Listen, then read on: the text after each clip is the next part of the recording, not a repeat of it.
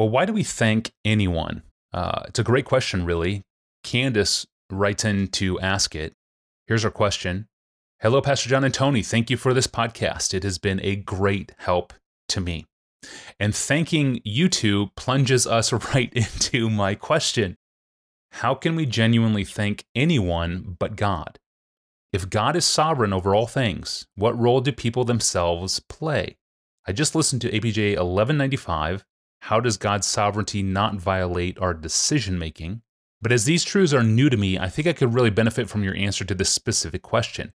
If you go to a restaurant and are served by a waitress, God gives the waitress all the abilities required to do her job, the opportunity to do her job, maybe the willingness to do her work diligently in her very life and breath and existence. Since she is working, it seems right to thank her for her efforts, but since the Lord gives us everything, it seems right in another sense only to thank Him. How, Pastor John, do you process this? Well, I think this is a very good question, even though some people probably will think it's totally unnecessary, since a spirit of thanksgiving seems like such a healthy trait in a Christian soul. Why would anybody ever question it? But one of the reasons why it's such a worthy question is because, now this is going to surprise a lot of people, I'm not aware of any single place in the Bible at all where one human being explicitly thanks another human being for anything. Is that amazing? I mean, I could be wrong. So if our listeners find an exception to that, they should write you. Yep. Send us an email. You can tell them, and you can forward it to me if you think they're right. But that's where I am right now. So when I hear this question, I say, I've got to come to terms with that. I know a very godly Christian scholar who sees that, what I just pointed out, and he infers that that's his duty. He does not thank people for anything. He thanks God for people, and he may tell them that. So it may seem like an unwarranted question, but really it's not. Now, my own conviction and practice is to say thank you a lot. I say thank you a lot to a lot of people, or something like, I really appreciate that, or you have encouraged me so much, thank you. Candace is asking the question like this. Since God is the ultimate giver in the end, through all things, in all things, why would it ever be appropriate to thank anyone but God? So Paul says, from him, through him, to him are all things, to him be glory forever and ever, Romans 11:36. He says in Acts 17:25, God is not served by human hands as though he needed anything, because he himself gives life and breath and everything. So if I'm served well at a restaurant, God created the server, God gave the breath, God inclined the heart to courtesy, God gave everything that makes my meal pleasant, so God be thanked, not the waiter or the waitress or the server. And of course, that's true.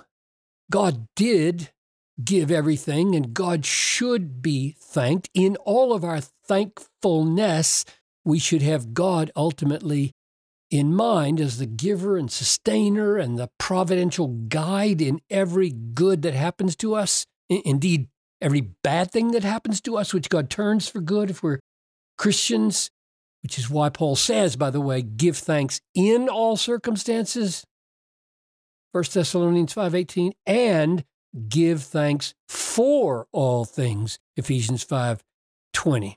But here's why I don't think any of those truths means we should not thank other people for benefits which we receive through their hands. I think we all would agree that human beings become instruments in the hands of God for doing many good things that God wants done. So, for example, Jesus says about Paul when he commissioned him, He is a chosen instrument of mine to carry my name before the Gentiles and the kings and the children of Israel. That's Acts 9:15.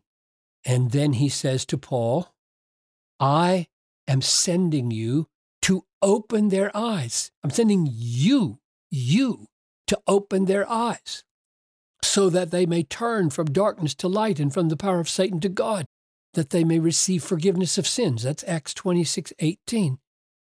And of course, this is the way God has worked ever since the beginning. He gives commandments, he gives promises, he gives warnings, he gives help. But there is no doubt that human beings are God's primary created instrument for accomplishing in the world what he wants done.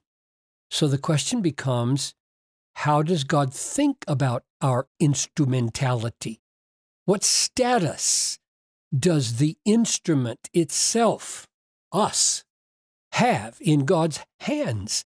Can the instrument in God's hands be called good or praiseworthy or faithful or obedient or pleasing?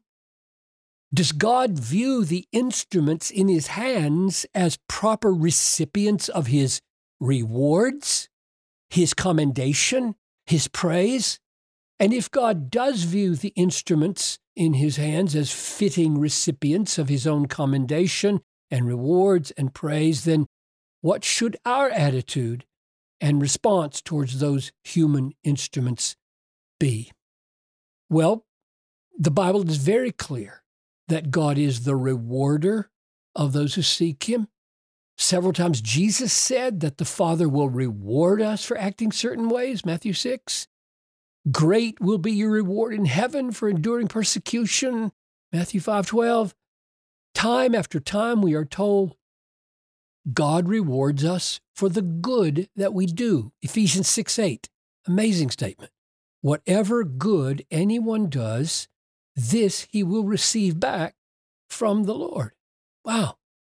And even more than reward, Paul says that we'll all receive our commendation, and literally the word is praise from God. That's just almost unfathomable. C.S. Lewis calls it the weight of glory that we would ever hear. Well done, well done. How could God speak such a thing to a worm like me, right? So even though everything good that we do is enabled by God, it is sustained by God, it is made useful by God, nevertheless, God has graciously chosen to look upon obedient instruments in his hands as pleasing to him and fitting recipients of his rewards and commendations. So my heart inclination is to say, if God Almighty, in infinite perfection and having no need whatsoever, can look with favor and reward and commendation and praise upon the imperfect work of his people, might it not be fitting that I would look upon human instruments in his hand with a humble sense of expressed, glad indebtedness? And that would be my definition of thankfulness. Expressed, glad indebtedness to them for their instrumentality in mediating to me good from God. God should always be, in my mind, the ultimate giver, and he gets thanks in everything, for everything. But the role of instruments in his hands is an amazing role, and I am put in debt to that instrument as well as to God.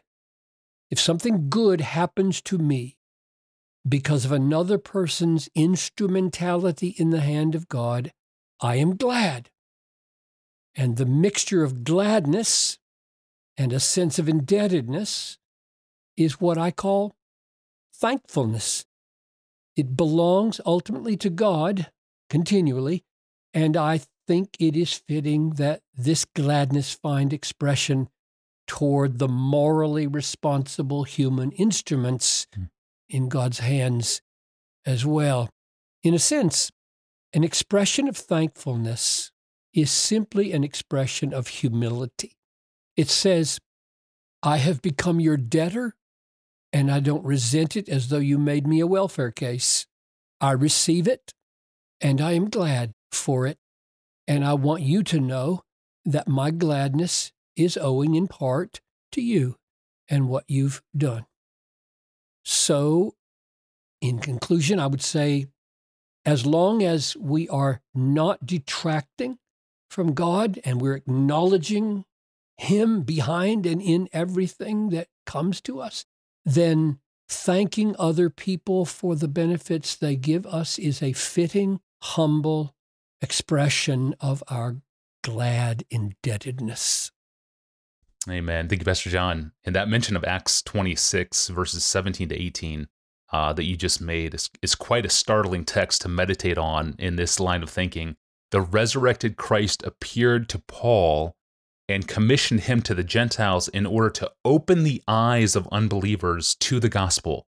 It's a stunning commission, and one we've talked about on this podcast in ABJ episodes 841, 1209, and 1344. It's stunning. Episodes 841, 1209, and 1344 if you want to dwell on that text more fully. Thank you for joining us today. You can ask a question of your own, search our growing archive, and find those episodes, or subscribe to the podcast, all at desiringgod.org/Ask Pastor John. Well, why did God need part of Adam to make Eve when he made Adam from dust? It's a Bible question from a female listener to the podcast, another really good one from you, and it's up next time.